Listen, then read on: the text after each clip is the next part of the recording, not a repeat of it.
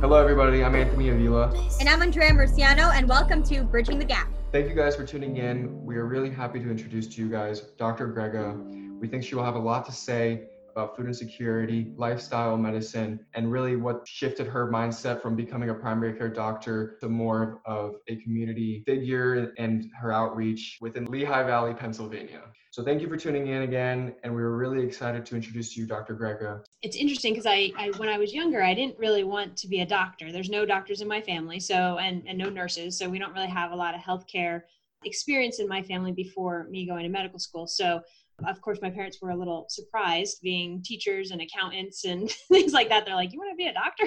And I really think that it wasn't so much that I wanted to be a doctor as much as I wanted to be a healer. Like I really wanted to be a part of my community. I actually say that I wanted to be a shaman, but there are no shaman jobs like at this time in our country. So I thought that being a family doctor was the closest thing to being a modern day shaman, so that you actually had this tribe of people all the way from birth till elderly age, and being able to take care of them through that whole lifespan and being a part of the community that you serve. So when I went into medicine, it seemed like primary care was the right place for the right fit for somebody like me. And primary care is awesome. I would definitely recommend it for that kind of relationship aspect with your patients. But I began to really see that the type of primary care that I trained in, and I went to the University of Pennsylvania, which is an awesome medical school, and I met great people there and awesome doctors, a whole lot of really good research and clinical knowledge. I gained a lot of good facts and ways to handle patients if they were already having problems. So like if they already were in congestive heart failure, or if they already had a heart attack or a stroke or cancer. But the problem is a lot of times what we're trying to really do is keep them from getting the high blood pressure or the high cholesterol or the cancer. And that's not really so much a focus of our current medical system. Like our current medical system is really good at saying, oh, you have high blood pressure. Okay, I've got all these different medications to treat you with. But we're not very good at saying, oh, you have high blood pressure. Why do you have high blood pressure? Like what is going on in your life? What are your habits? What are you eating? What's your exercise, your stress, any toxic substances, like tobacco, things like that. As far as prevention and as far as treating and reversing disease with lifestyle choices, that's not really the focus of most medical training. It's starting to shift, which is great. So by the time you guys get there, hopefully it will shift enough so that you are learning more of those techniques. But that's what lifestyle medicine is about. So when I first went through medical school and residency, I became board certified in something called family medicine. And I've been a family doc ever since. But I'm now also board certified in something called lifestyle medicine, which is all about preventing, but also treating and reversing disease using a healthy, whole food, plant-based diet, regular exercise, adequate sleep, supportive social connections, stress management, and avoidance of risky substances. And we know from research that for people that are just following 4 simple lifestyle habits, or can claim these 4 simple lifestyle characteristics, and I say simple, but not easy. So simple, but not necessarily easy to do in our society. If you can say yes to all 4 of those, so no smoking, BMI is less than obese, getting at least 30 minutes of exercise a day, and you're following what I would call a plant slant or a plant forward type of a diet, they had a decrease of 78% in any chronic disease. So those patients, compared to ones who couldn't say yes to any of those 4, if you could say yes to all 4, you're decreasing your risk of any chronic disease, whether it's hypertension, diabetes, cancer, heart disease, by 80%. Well, there is absolutely no pill that we have in our pharmaceutical armamentarium that can decrease your risk of chronic disease by 80%. Because if there was, that company would be like a multi-gazillionaire, and we would be prescribing it to everybody by the time they turn 30. We'd be like, here's your anti-chronic disease pill. But it turns out it doesn't work with medication. It's lifestyle that makes those differences. And so for me as a doctor who really wanted to be a shaman, my goal is not to have a whole bunch of patients that have controlled blood pressure on medicine and controlled diabetes on medicine. It's to get people healthy so that they don't need the medication if possible, and that they don't have high blood pressure, diabetes, heart disease, all that good stuff. Do you happen to remember what study that was? Maybe we could actually check that out. Off the top of my head, the title is Something like Living Well is the Best Revenge, but I'd have to send you the link. I have it because I use it as one of my presentation slides a lot, so I have the link. It was actually a European study, and they followed over 20,000 people. I think it was in Germany. Percentage of Americans can say yes to all four. And this is from NHANES data, which is the National Health and Nutrition Examination Survey data. Honestly, I want to say 50, but I know that's not the answer. I want to say probably like a third, like 30%. That would be awesome, but we are not that good. So, yeah. So Really? What do you think, Anthony? You have a guess? I mean, I was going to say like 25, 30%, but now you say that, I lost a lot of hope. So maybe like 15%? 2.7%. Wow. So less than 3% of our country, of adults, can say that they hit all four. So it's really not surprising to see that, heart disease is our number one killer in the United States. Over 600,000 people a year, which is like one person every minute, dies of heart disease. And then diabetes is in the top 10, stroke is in the top 10. So all of these things have to do with our lifestyle habits. And if only 2.7% of us are having those lifestyle habits that lead to a decreased risk of chronic disease, you can see why our healthcare system is costing this country so much money, and why people are unfortunately starting to see it's almost like the life expectancy in our country has plateaued, and we're starting to actually go down. Some of that has to do with things that don't have to do with heart disease, but in a way, we've kind of reached the limit of what we can do with medications and surgeries and procedures. There might be a little bit more room there, but in general, we probably can't medicate ourselves out of this chronic disease epidemic. And so we have to start looking at other things that would be more effective, but also a lot less expensive to help our population live healthier lives. Yeah. So do you happen to remember maybe when you were a primary care doctor and that you were a board certified family doctor, do you happen to remember like an instant where you shifted, or like you kind of shifted your mindset and you're like, okay, this doesn't necessarily feel right, like I need to do like a change, or I need to like something like Kellin Foundation? Was there a moment like that for you? I think it was mostly the kids, because I would be seeing for their well child visits so many kids year after year getting worse. And I think I had a specific person, a specific child who after that appointment, I got in touch with my administrators and said, like, where do I refer these people to? Because these kids, because they don't have diabetes yet, they don't have high blood pressure yet, but I'm taking care of their parents as well. And I know that their parents have high blood pressure, high cholesterol, and diabetes. And I feel like these kids are headed in the same direction. So what can we do to try to kind of like change the trajectory? And my administrators at that hospital at the time, and it's not that they were bad people, they basically said, there's no place to refer them. And I said, well, why not? And they said, because they don't have a billable diagnosis yet. They're not sick yet. So I said, well, can I send them to a nutritionist? And they were like, nope, because you can't bill for it. And I said, okay, well, how about if I start seeing them more frequently, like in group visits and stuff? And they're like, nope, because not billable for you either. Now, some of that has changed since that time, because that would have been in the very early 2000s. And some of the billing things have changed as our system has learned that we're going to need to be able to affect these diseases, not just with medications, and that there's different billing codes that we didn't have then. But it really hit me that I was like, so you're basically saying I have to wait till these kids get sick for me to help them get better. And that was what made me kind of go outside of the medical system. Even though I kept practicing as a doctor, I really decreased my hours in my traditional primary care and started to create Kellin Foundation, so that what we do with Kellin is really more out in the streets. It's out in the communities. So like the lifestyle medicine, and that's kind of where Kellin Foundation came into being, was my frustration as a primary care doctor. Seeing my patients in my little 15-minute visits that I had was not enough to really get into that type of lifestyle counseling. And so, yes, I could increase their blood pressure medicine, or yes, I could increase their diabetes medicine, send them for tests, send them for procedures. But I wasn't really getting to the crux of the problem. And I really saw that most acutely with kids. So I graduated from medical school back in the 90s. So it was a while ago. And we have seen a big difference in kids over the course of my medical career, or really, really over the course of my lifetime, because I was born in 1971. So I actually like kind of grew up through this age where kids started to have this obesity epidemic. And as a doc, I had a lot of kids in my practice that were struggling with weight issues and with cardiovascular fitness. Like they couldn't even run around a gym without getting out of breath. And I would talk to them during their well child visits to say, like, eat less processed food, eat less or drink less sweetened beverages, eat more fruits and vegetables, get more exercise.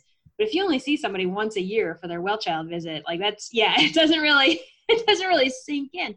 So I had a lot of these kids that were getting worse and worse over the years as I got to see them grow up. And I wanted to do something to try to change that trajectory. And that was where Kellen Foundation started, was trying to create the types of programs that I wished as a doctor I could refer my patients to. And those are more intensive kind of lifestyle change programs where you spend more time with people. Group visits are great because you get the support of a whole group of people saying, oh, this is what I'm doing. Oh, hey, this is how I'm, making breakfast easier, or how I'm doing different things. This is what I do with zucchini when there's like tons of zucchini out there. But also doing like group exercise things together and goal setting.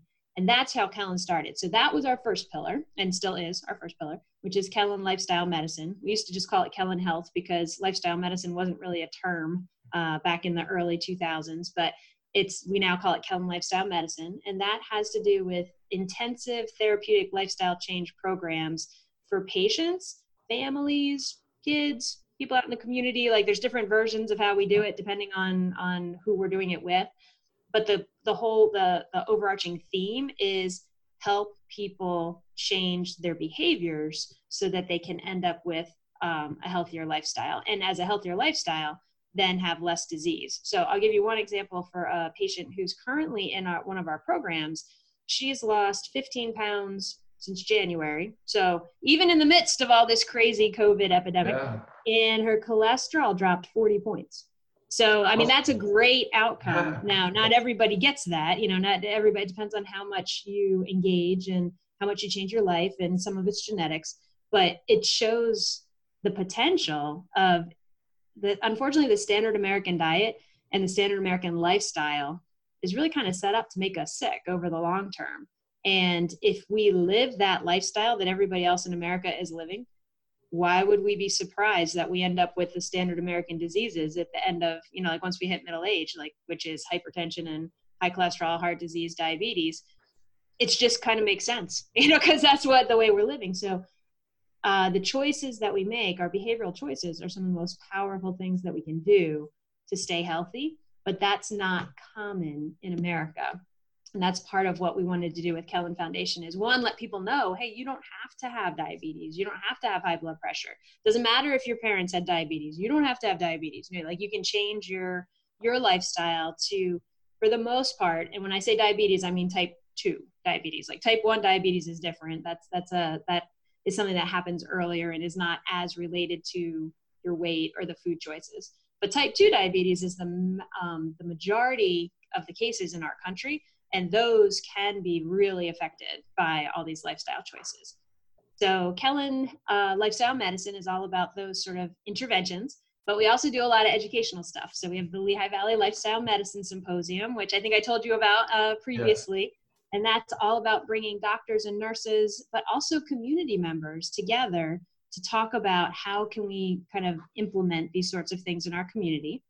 And we also do Lehigh Valley Veg Stock, which is one of our big, huge festivals. I'm fingers crossed we can do it this year, with all the things that are going on with COVID. But that has to do with music and lifestyle medicine lectures, but also a celebration of all sorts of different like plant-based foods and exercise classes, yoga, things like that. So last year we had over 4,000 people actually come to Veg Stock, and it's a way to celebrate that having a healthy lifestyle doesn't mean that you have to not do the fun things or eat the fun thing. It's not like, oh, I have to eat this broccoli so it'll make me better, like healthier. It's actually really delicious, or the types of food that you can make is really awesome, and you feel better with exercise anyway, and all those sorts of things. So that is our Kellen. What we do with Kellen is really more out in the streets. It's out in the communities. So like the lifestyle medicine, even lifestyle medicine interventions like the Kellen lifestyle medicine stuff is mostly out in community places. So we are doing the current one we were doing in a school district for employees. We often will do it at our location in, which is not in a hospital. It's more of like a wellness center and has exercise classes and things there. So I think what has happened as I've sort of evolved in my thinking of this is that you really kind of have to go be where the people are, like where they live, where they work, where they play. So that's why the schools are so important. That's why the mobile market's so important and the cooking classes are so important, because traditional healthcare is necessary, but it's not enough. So you have to go and actually be where the people are and become a part of their lives. So one of the aspects in the health disparities course is the issue, well, not an issue, is your zip code kind of determines your life expectancy. Yeah, isn't that crazy? Yeah, that's something that, as a pre-medical student, I would have, I wouldn't have thought, it's just a zip code, it's just where you live, but it turns out, it determines your life. Mm-hmm. So you mentioned, those 4 style habits, but if there, is there, like, what was the number one challenge you saw, like, in the community, if you could name one? I think it's our habits, like our social norms, our culture. So there's places in the world called the blue zones that you may have heard of that are some of in these blue zones, the whole population live healthier, longer, more vital, active lives than we do in the rest of the world. And so there's one there's a blue zone in Sardinia, there's a blue zone in Ikaria, Greece, there's one in Okinawa. So there's a couple different blue zones across the world. And in those places, researchers went to go see, like, why is it that they have the highest number of centenarians on the planet? Like, why is that? And I think they were really kind of looking for something that was maybe in the water or in the food, or like something that could be turned into a supplement or some way to sort of like spread it through the world. But it turns out it's really the cultural lifestyle of those places. So in all of those places, people move naturally throughout the day. They don't go to the gym and get on the treadmill for 30 minutes and then go sit in their office for the rest of the day. Like, they are always moving, just because most of these places are very traditional societies that don't have a whole lot of the transportation things, and they walk everywhere. So they move naturally throughout the day. They have a predominantly plant-based diet. So it doesn't mean that they don't have meat and dairy at all, but they grow a lot of their own food. They cook a lot of their own food. It's not processed, doesn't have a lot of the salt and the chemicals and the things that we do. And meat and dairy is just a very, very small part of their diet. The majority of their diet is kind of like that study that we were talking about, being fruits and vegetables and whole grains and nuts and seeds. And they also have a real sense of social connection. Like, they're part of a community where they feel like they're supported. And that really helps with stress. And it also helps with just the general feeling of having a purpose. So in those areas of the blue zones, the whole society, all the cultural rhythms are set up to nourish health as opposed to increase risk of disease. Here in the United States, we have flipped that on its head so that we eat mostly, I believe it's about 55% of our diet is processed foods. And then like another 25% of it is meat and dairy and things like that. So we have such a small percentage. I believe one of the most recent studies looked at it that said about 12% of what we eat is plant foods, like fruits and vegetables.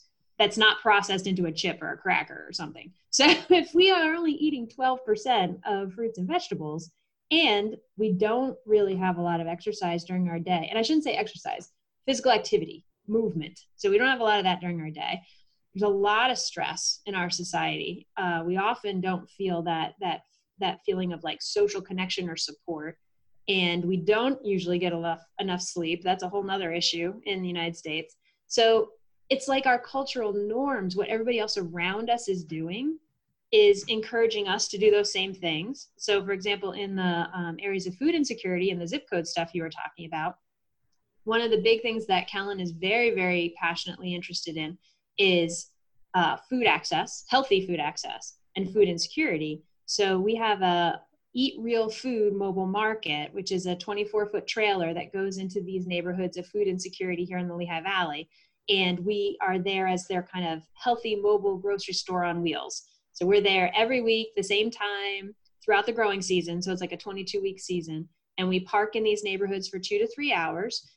The kids know us from the schools, the parents know us from the cooking classes or from the school gardens or working together with the PTA or things like that. So we're already kind of a trusted presence in the neighborhood.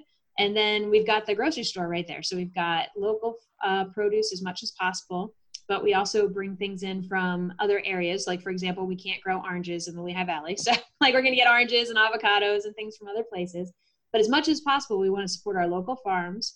And we also have like healthy prepared foods like breads or chili or, things that are not really too processed, but cooked so they're easier meals. And people then can come to that grocery store, that trailer basically, and get their fruits, their vegetables, their bread, some of their other staples. We can do things like oatmeal and brown rice, stuff like that. And they can use their EBT card. So that's the SNAP benefits. And we also have the double SNAP benefit program, which is here in the Lehigh Valley called Lehigh Valley Fresh Food Bucks. And that is for people that have an EBT or a SNAP card. They get up to $10 of matching local produce for every, dollar to dollar. So if they spend up to $10 on whatever they want, it could be mangoes, it could be whatever, or it could be honey. They can spend it on anything, but then they get a $10 match for local fruits and vegetables every day. So that ends up really helping with the cost as well as with the access piece. And they can also use things like cash, credit, debit. But we also have something called a fruit and vegetable prescription program. So I don't know if you guys had seen anything like that down where you are, but that's where local doctors will prescribe fruits and vegetables for their patients. And then they give them a voucher, and the voucher is to be used on the mobile market. And then whether it's like $10 or $20, the patients can come and get that amount of produce for free, which is pretty cool. I love that. I've never even heard of that. Oh yeah, it's a really great way to try to encourage patients to eat more fruits and vegetables, because we write them prescriptions for medicine all the time, right? 100%. So this way we're writing them prescriptions for some healthy food, and that's really kind of showing, in a way, it's symbolizing how important that is, that we think it's just as important as giving them their medication prescription. I think the closest thing we have to that, and this is not even patient-based, is like, we have local farms, at least in Gainesville, who, they'll have like doctors, order, I guess, like food, like, fruits and vegetable packages. Mm-hmm. But I think that's the closest we have. Like, there's no doctors don't prescribe, at least from what I've heard, like prescribe patients, to go buy fruits and vegetables. But I think that's honestly an amazing program.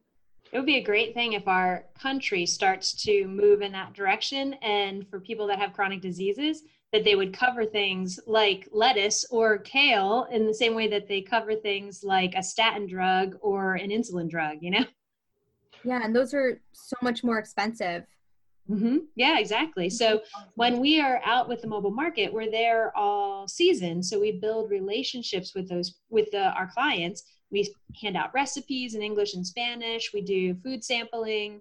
They actually get to taste some of the fruits and vegetables that are on the market, and they come in back and they tell us how their food was from the week before. So it becomes more of a social thing as well. So it's not just about health, it's also about relationships. And it's about, like, do you guys remember, this is a long time ago, but there used to be a TV show called Cheers, where like Norm would walk into the bar and everybody would be like, Norm, because everybody knew him. And it was like a feeling that it was the place that everybody knows your name. That's kind of how we are with the mobile market, like we know our people. So I feel like that's part of why they come every week too, even though they're coming to get their food, but it's also a place where they feel comfortable and that they know that there's people there that are going to be friendly and, talk and stuff like that.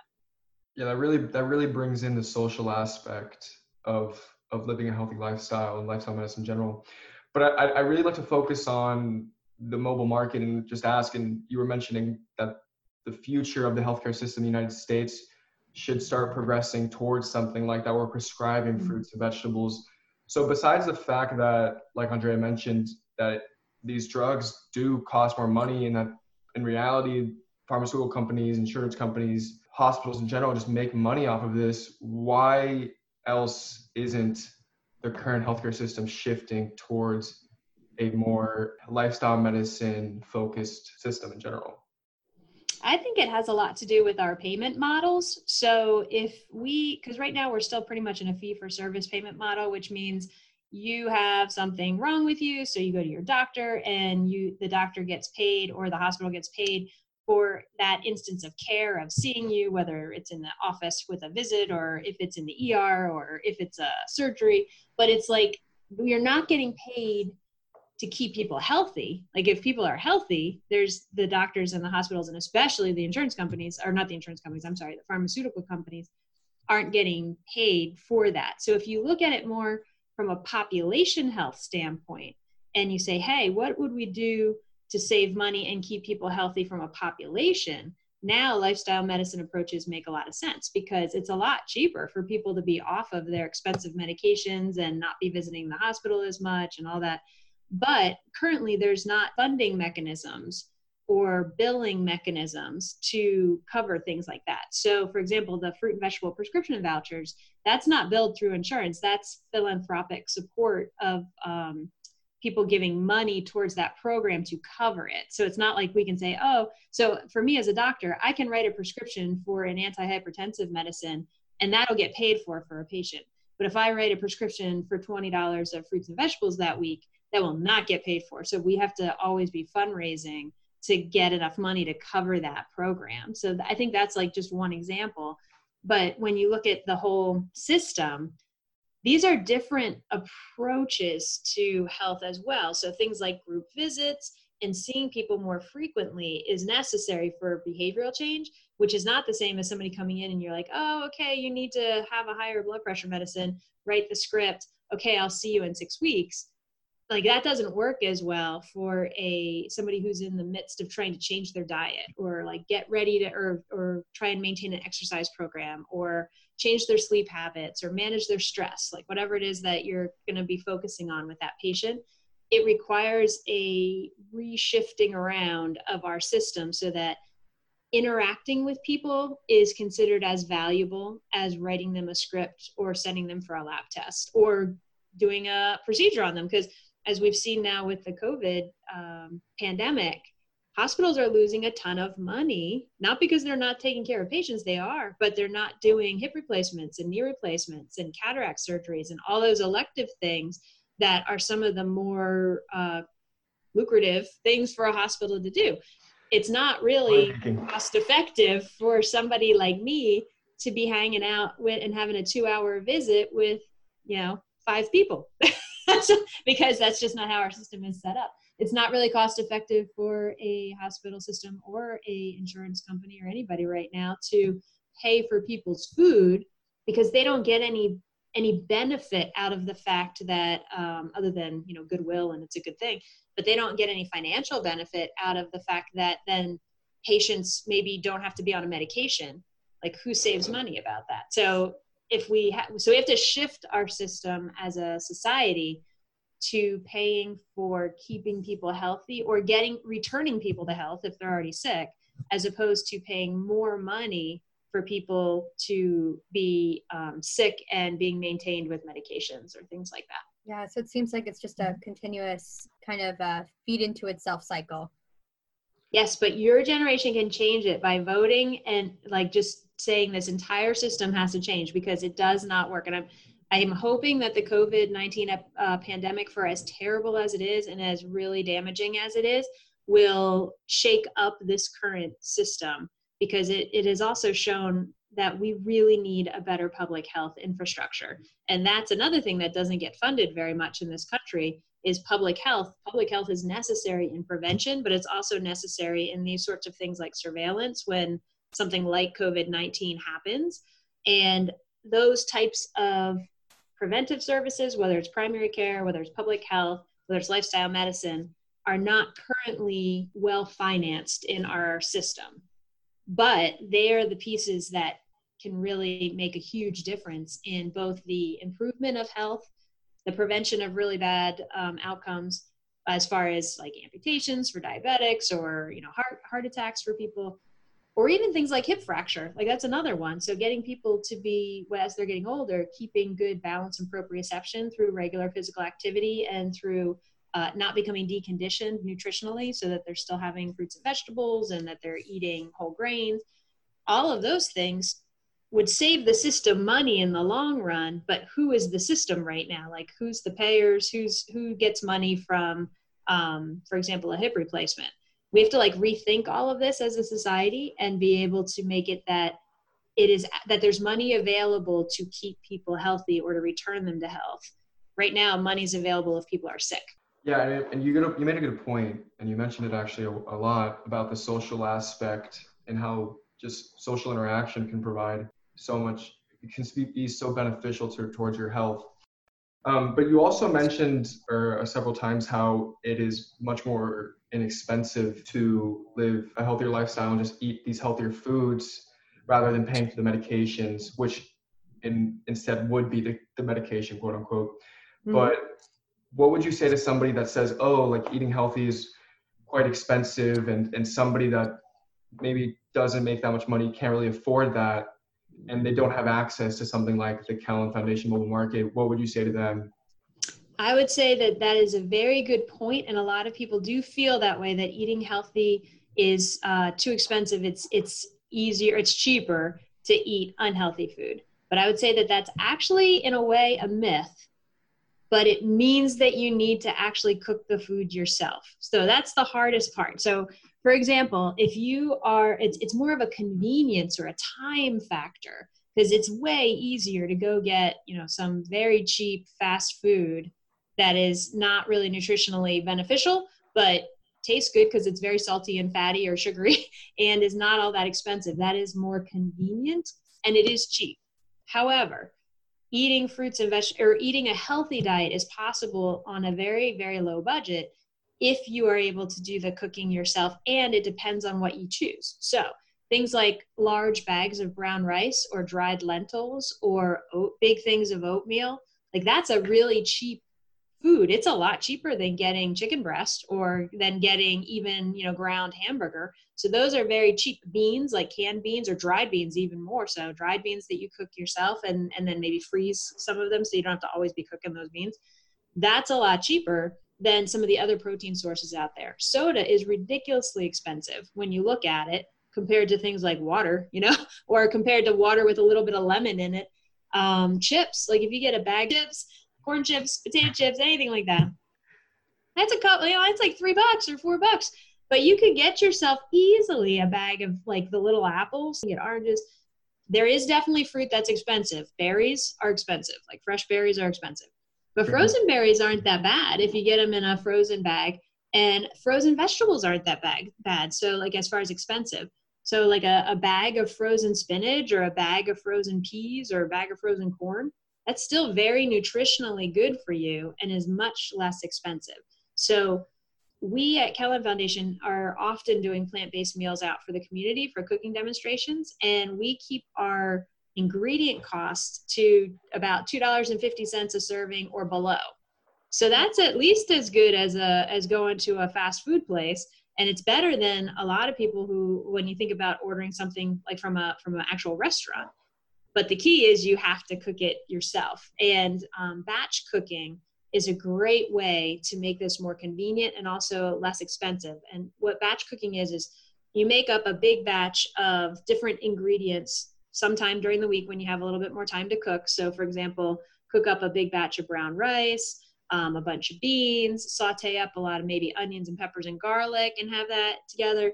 And then you use those things in different recipes throughout the week, so that maybe you have burritos one night and then maybe you have a chili the other night, and maybe you make a stir fry and you throw it over the rice another night. So by doing all of that, you don't spend that much money. And it's interesting with the COVID-19, we definitely in my family were eating out a lot more than we should have been. And we probably were, making as good of choices as we could, because we're all, I wouldn't be able to say that eating out is whole food plant-based, but we're plant-based, so we're definitely, and we at home try to cook more of that whole food plant-based. But if you are looking for healthy food that you are then going to be either getting, for example, organic fresh berries in January or something, that's going to be really expensive. So you have to have those tricks of, oh, you know what else is really cheap? Potatoes. Like sweet potatoes, beans, greens are pretty cheap too. Like I said, frozen. But if you start looking through the grocery store, bananas are really cheap. You can find a lot of fruits and vegetables and whole grains that are very inexpensive. And then you just need to get some spices and some other things to make it a little bit more interesting when you eat it. So that's education. And that's a key thing for patients that I don't think our healthcare system currently provides enough of is if somebody says, hey, I don't have enough money to eat healthy, well, then what's the next step? In my mind, in a perfect world, the next step is, okay, I understand why you feel that way. Here, let's sign you up for this 6-week cooking class where you will learn to cook with these ingredients on a budget. And then that you actually get those practical skills.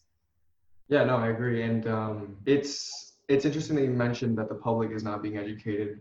But what is quite ironic, I believe, from what I've heard, is that a lot of medical students, and we're talking about medical students because, well, first of all, you are a medical doctor and we are interested in going into the medical field, but a lot of other health professionals do not really get educated on nutrition, which is a dilemma in itself. And I think that needs to change, just like the system. But I'd really like to ask, why isn't the Kellen Foundation and the mobile market, or why isn't it? But what do you think needs to happen for that type of service to be replicated more around the United States to provide these quality foods to populations that do not really have access if it wasn't for having a mobile market? Mm-hmm. So I think there's a couple pieces to making this work, and it is different in every community, but the type of pieces are the same. The approach might be different in every community because every neighborhood is a different place. And that's why we talk so much about our healthy neighborhood immersion strategy. So our healthy neighborhood immersion strategy is kind of wrapping a neighborhood in lots of different healthy lifestyle services to try to shift those social norms, like we were talking about in the blue zones, try to make the community cultural rhythms supportive of a healthy lifestyle. So we usually like to start in the schools, so in elementary schools, because that's usually a hub of a community. So making relationships, and relationships is the key thing for helping behavioral change as well as for helping to build a new social norm for a community. So going into the elementary schools and doing the programming we do it in 3rd, 4th, and 5th grade. Different communities may choose to do it differently, but we do in-classroom programming as well as the garden as a classroom, which is the school gardening outside.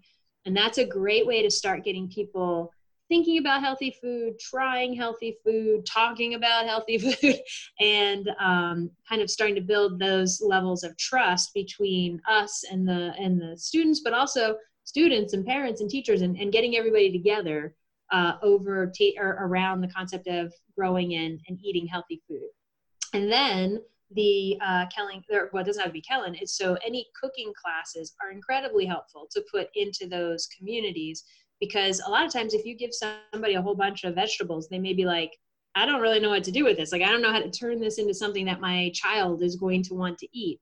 So combining the education in the schools where you're getting kids excited about trying the vegetables that they grow and being food detectives and all the stuff that we do with the games and everything, but then having them learn along with their families how to cook it, and then providing the access, which is the Eat Real Food Mobile Market. So it doesn't have to be the Eat Real Food Mobile Market, but bringing in mobile markets, or the other piece of what we do is working with local corner stores, and we act as a wholesale provider of produce to these local corner stores so that they can get fresh fruits and vegetables in small quantities. That's one of the biggest problems for a corner store is they don't have a whole lot of cooler space, and they can't get good pricing, like the wholesale pricing on the produce, because they only need a little bit at a time. Like they might only want 5 pounds of apples and 10 pounds of potatoes and maybe like 20 onions at a time. And if you're doing that, you can't get the wholesale decrease or the better pricing from the big food distributors, because they might want you to get a pallet of onions or something, and they'd be like, I don't know what to do with this. So food access by either the mobile market, or preferably mobile market and corner store, because the corner stores are there all the time, 24/7. And then adding into it on top of that, the intensive behavioral lifestyle change programs for people that are already having issues with chronic disease. So when you do all of that, what you're doing is taking a neighborhood and helping people not only learn about education-wise why it's important to make these changes with exercise and food and sleep and stress reduction and everything, but also give them concrete steps of how they can do it. They can come to the mobile market, they can be a part of the school gardens, they can come to these cooking classes. Now, to make this work across the country, there has to be some way to fund it. And that's the hardest part. Like everything that we do with Kellen Foundation is either through our own fundraising efforts or through corporate sponsorships or grants, philanthropic organizations, because some things, and sometimes people will pay for maybe a certain amount of the cooking class, or we do also have lifestyle medicine meals, which is a prepared food service. So that's kind of like once people can come and actually pick up healthy food like power bowls and salads and healthy bread, things like that. So that is some way that we generate a little bit of income, but we really can't cover our costs because we're not asking the schools to pay any money towards this. And we're not asking the communities to pay for the fact that the mobile market is there.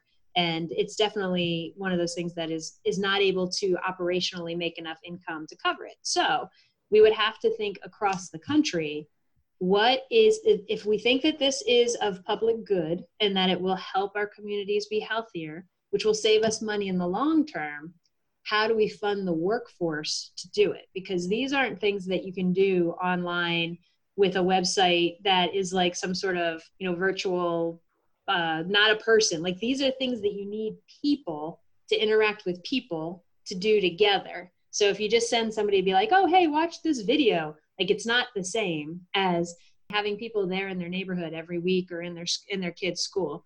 So this is like a shift in I don't want to say backwards direction because it's not backwards, but it's like we've spent so much time in this country focusing on technology and removing people from the equation for so many things.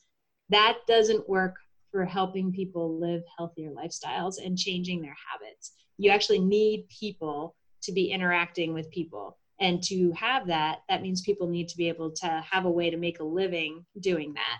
So I would say we need to advocate for the either public funding of it or a way for it to be reimbursable through healthcare dollars or something like that, so that staff because there are so many young people that are going into public health or going into health related fields that are passionate about this and want to do this type of work.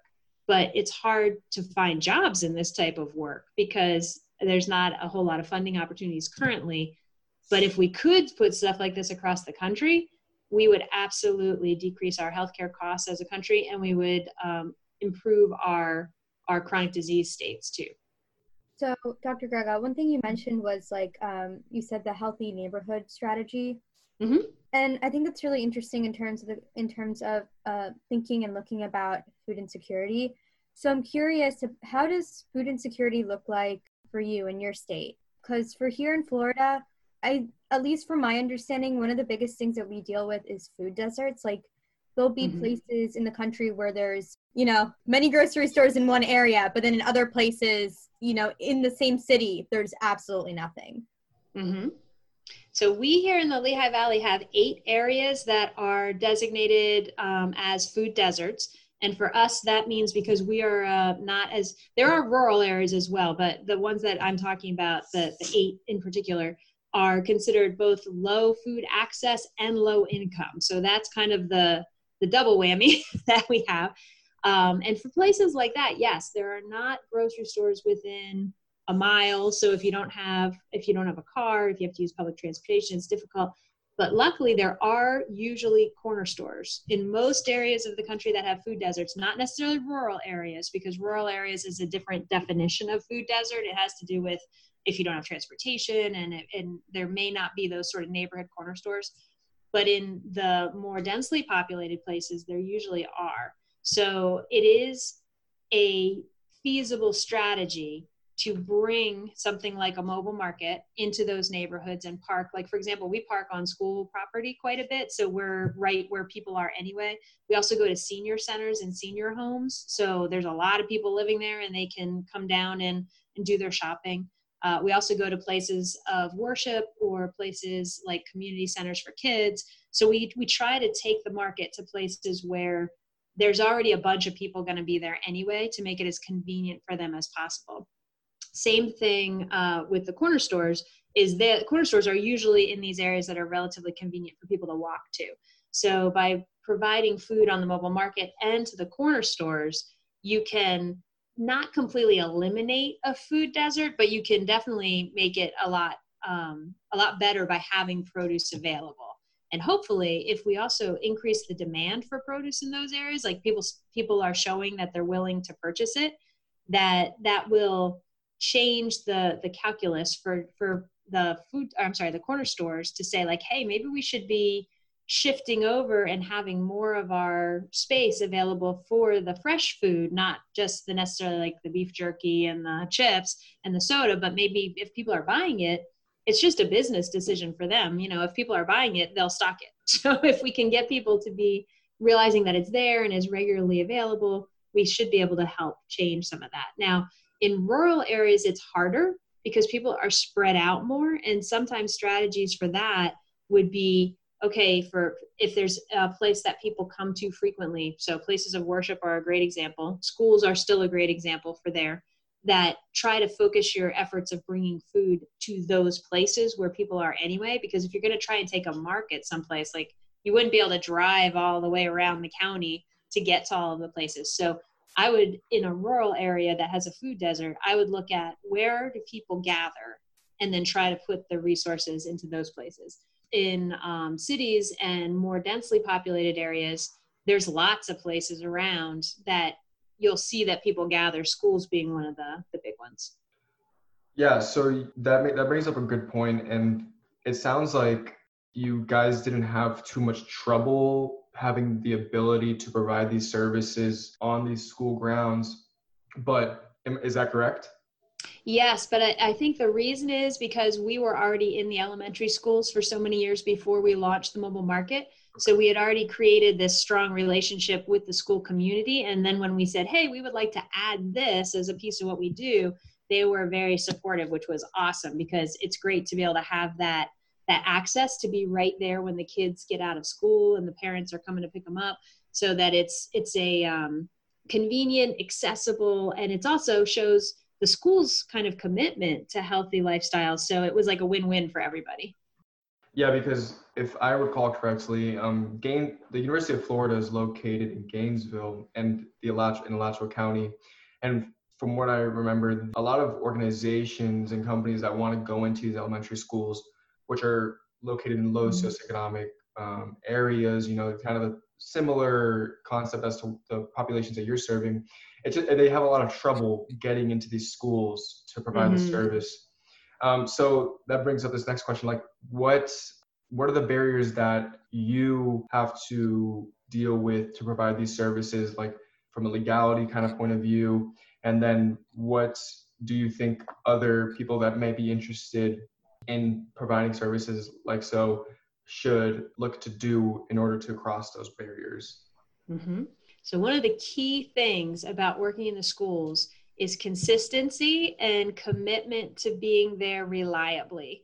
And this is one of the things that schools often get very frustrated about, is that an organization or somebody will have like a grant and they'll say, oh, I want to come in and do this, but then the grant money runs out and then they don't do anything for a while, and then they have another cool idea and they want to come in and do things with the schools again. And it's, schools have so many regulations and so many like standardized testing and things that they have to get done every year, that we were fortunate, and this is something that's great with for you guys as far as going into medicine.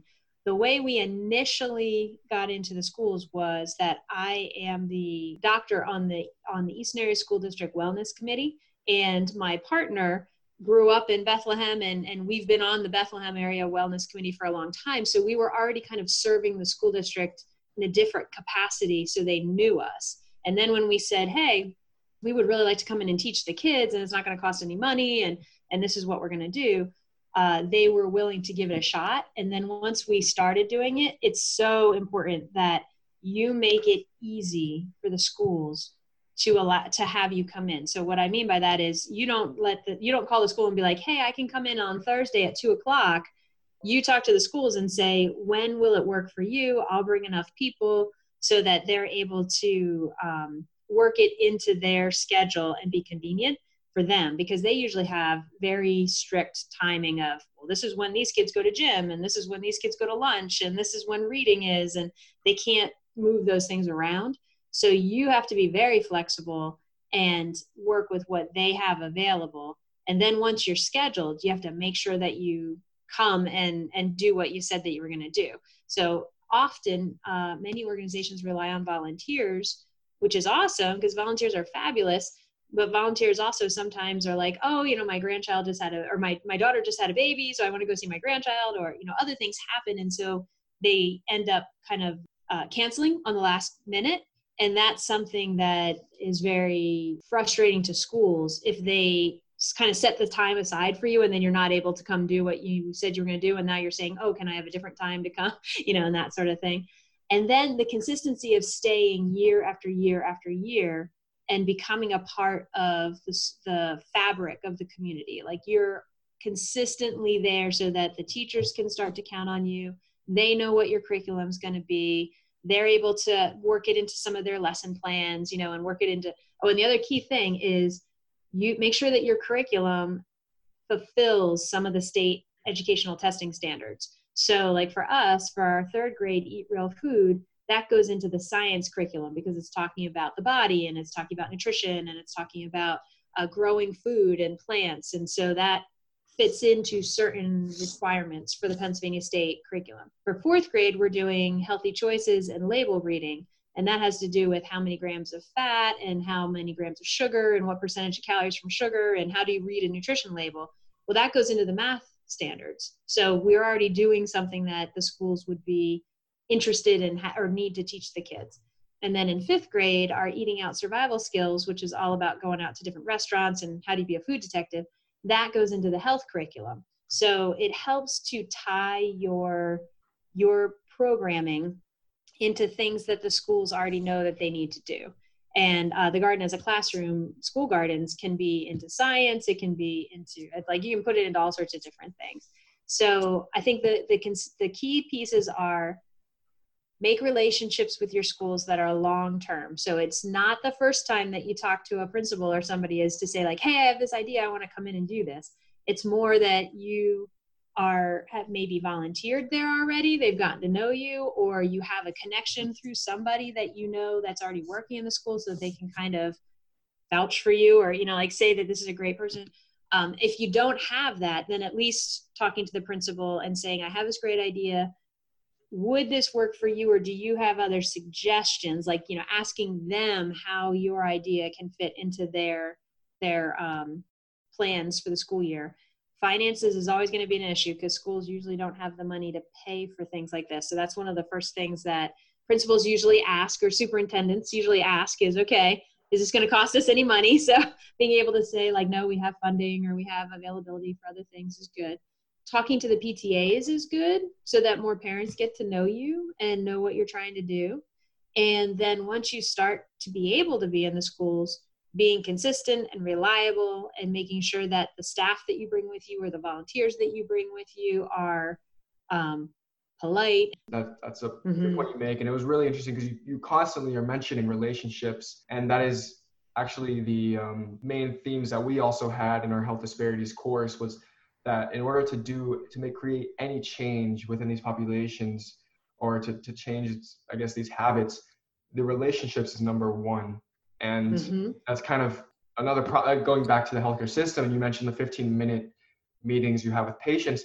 That is not enough time to create the kind of relationships that you need to create real long-lasting change.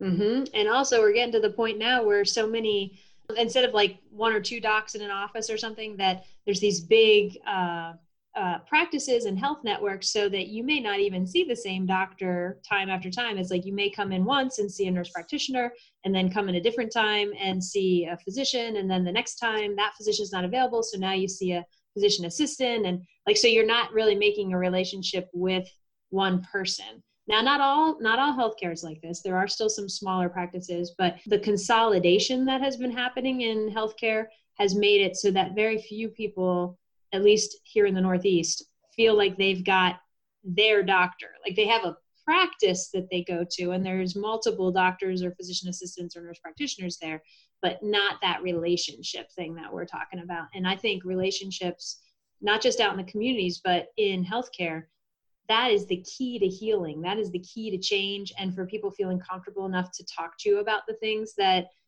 you kind of need as your clues about what's going on with them. One of the things, at least that that we've heard from the other graduate students who are on their way to becoming doctors, when they do kind of like the practice sessions with the patients, they are only 15 minutes. So, what kind of recommendation can you give to future healthcare professionals to build a relationship? Is it something that we have to, it's going to, 15 minutes is simply just not enough time, or can we improve our ways of communication?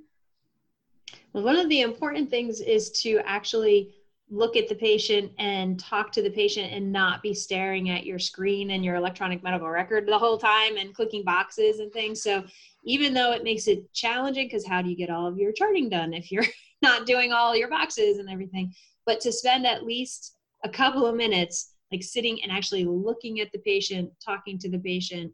I mean, I would love to be able to do it much longer. And I think that we do need longer visits, but even if you don't have a longer visit, spending that time that you're showing the patient that you are focused on them, not on the chart, is a really helpful thing. And I think we just basically have to break stuff down into smaller chunks and have people come back more frequently, because how else can you do it in 15 minutes?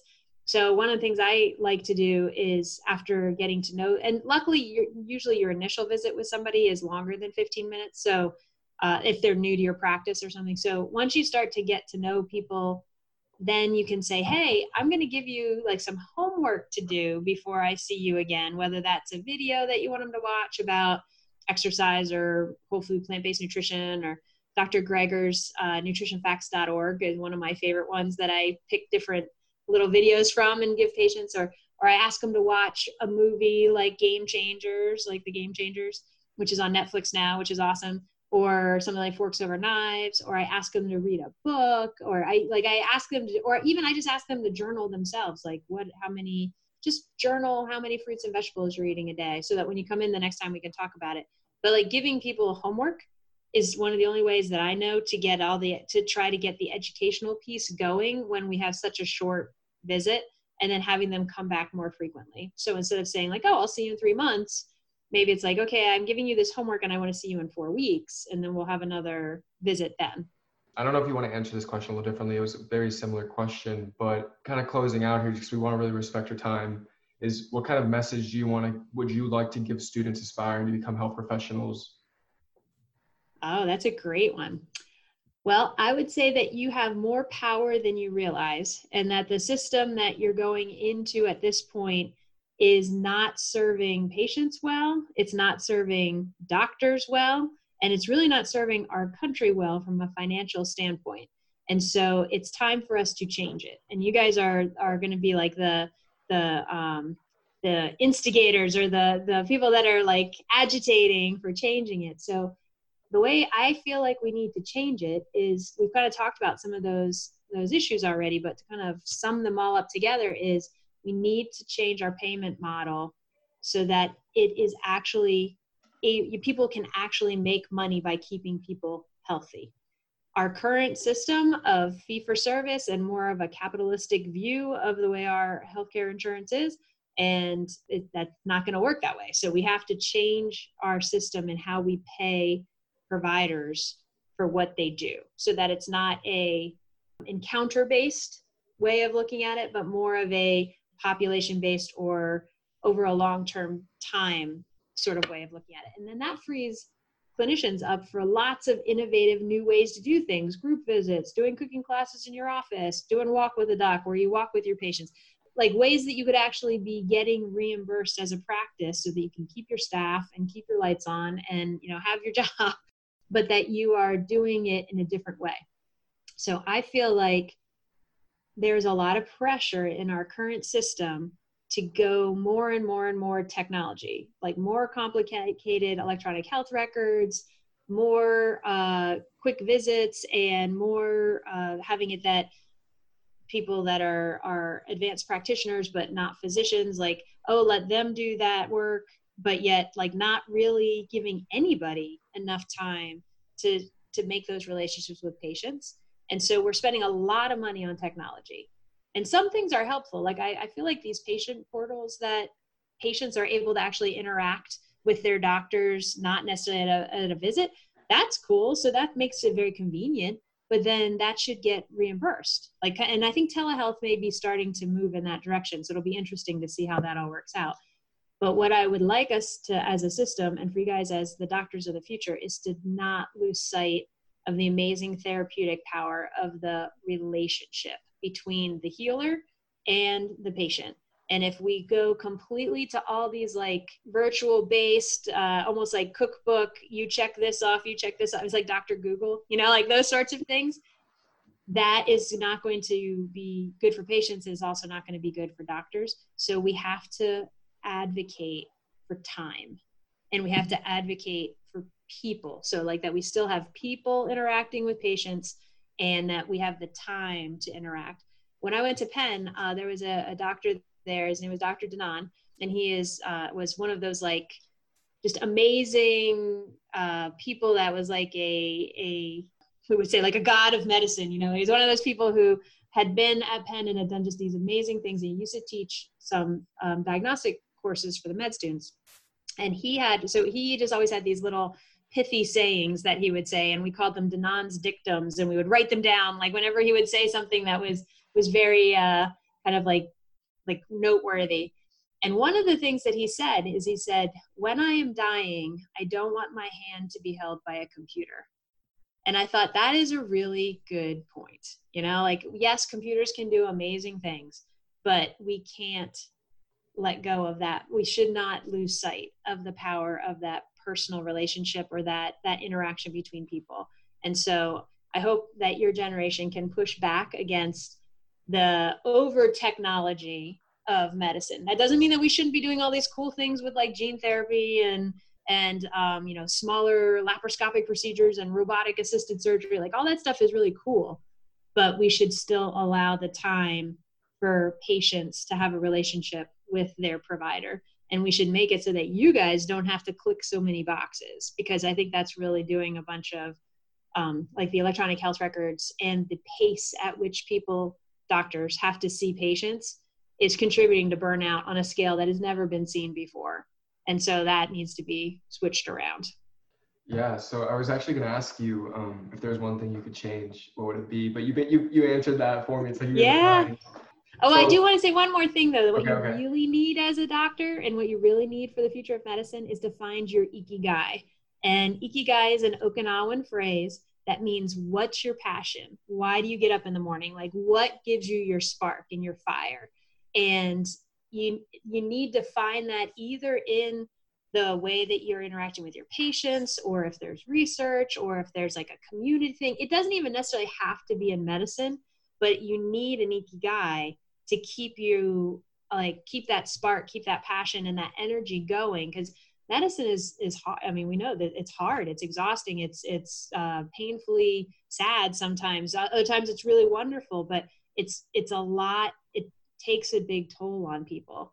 But if you have an ikigai, that really helps kind of buoy you back up. So Kellen is my ikigai, and I work harder now than I did back when I was seeing 30 patients a day in my primary care clinic. I definitely am working harder and longer hours, but I don't feel burnout. I don't feel exhausted. Like, I'm passionate and excited about the stuff that I do.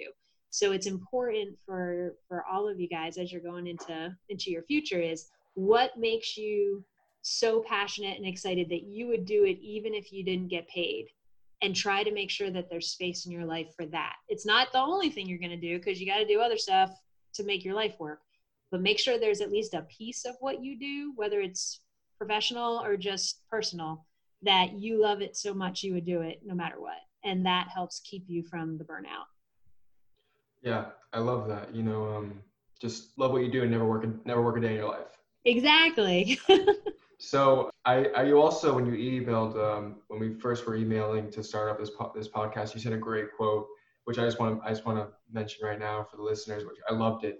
It was by Albert Einstein, is we cannot solve our problems with the same thinking we used when we created them. And you have provided a lot of different ideas and applicable concepts that we can start to apply. People listening to this, that can start inspiring them, planting that seed in their head, which actually Ian Kramer is the person, the podcast that I heard you first from. He mentions that a lot, planting that seed, which I think you do very well. But thank you so much for your time, Dr. Grega. Thank you so much. I feel like I've learned so much about, the importance of lifestyle medicine and how it really is. It's all about relationships. And, I'm glad that we're able to make this podcast about building, these types of relationships. Absolutely. It was my pleasure. I am so glad we had a chance to talk to both of you guys. And I hope that when you share the podcast, that a lot of your friends and colleagues and everybody listens to it, because I really do believe that you guys are the future that is going to change medicine to be better for all of us. And I am honored to be a part of getting a chance to talk to you guys. So I hope you go out there, do all sorts of good, healthy neighborhood immersion stuff with people, and that you find your ikigai as you keep going forward. Thank you so much, Dr. Thank It was you a so pleasure. much. Thank you guys so much for listening to our first podcast. We really hope you enjoyed it. Dr. Grega had a lot of great things to say and a lot of amazing information that she provided. We just really hope that you can find a way to take this information and to apply it into your lifestyle and in your future career or your current career. And I hope it inspires you to look at your communities and see how you can be involved. Because as we learned, medicine doesn't always have to be in the office. It's about building relationship and a community.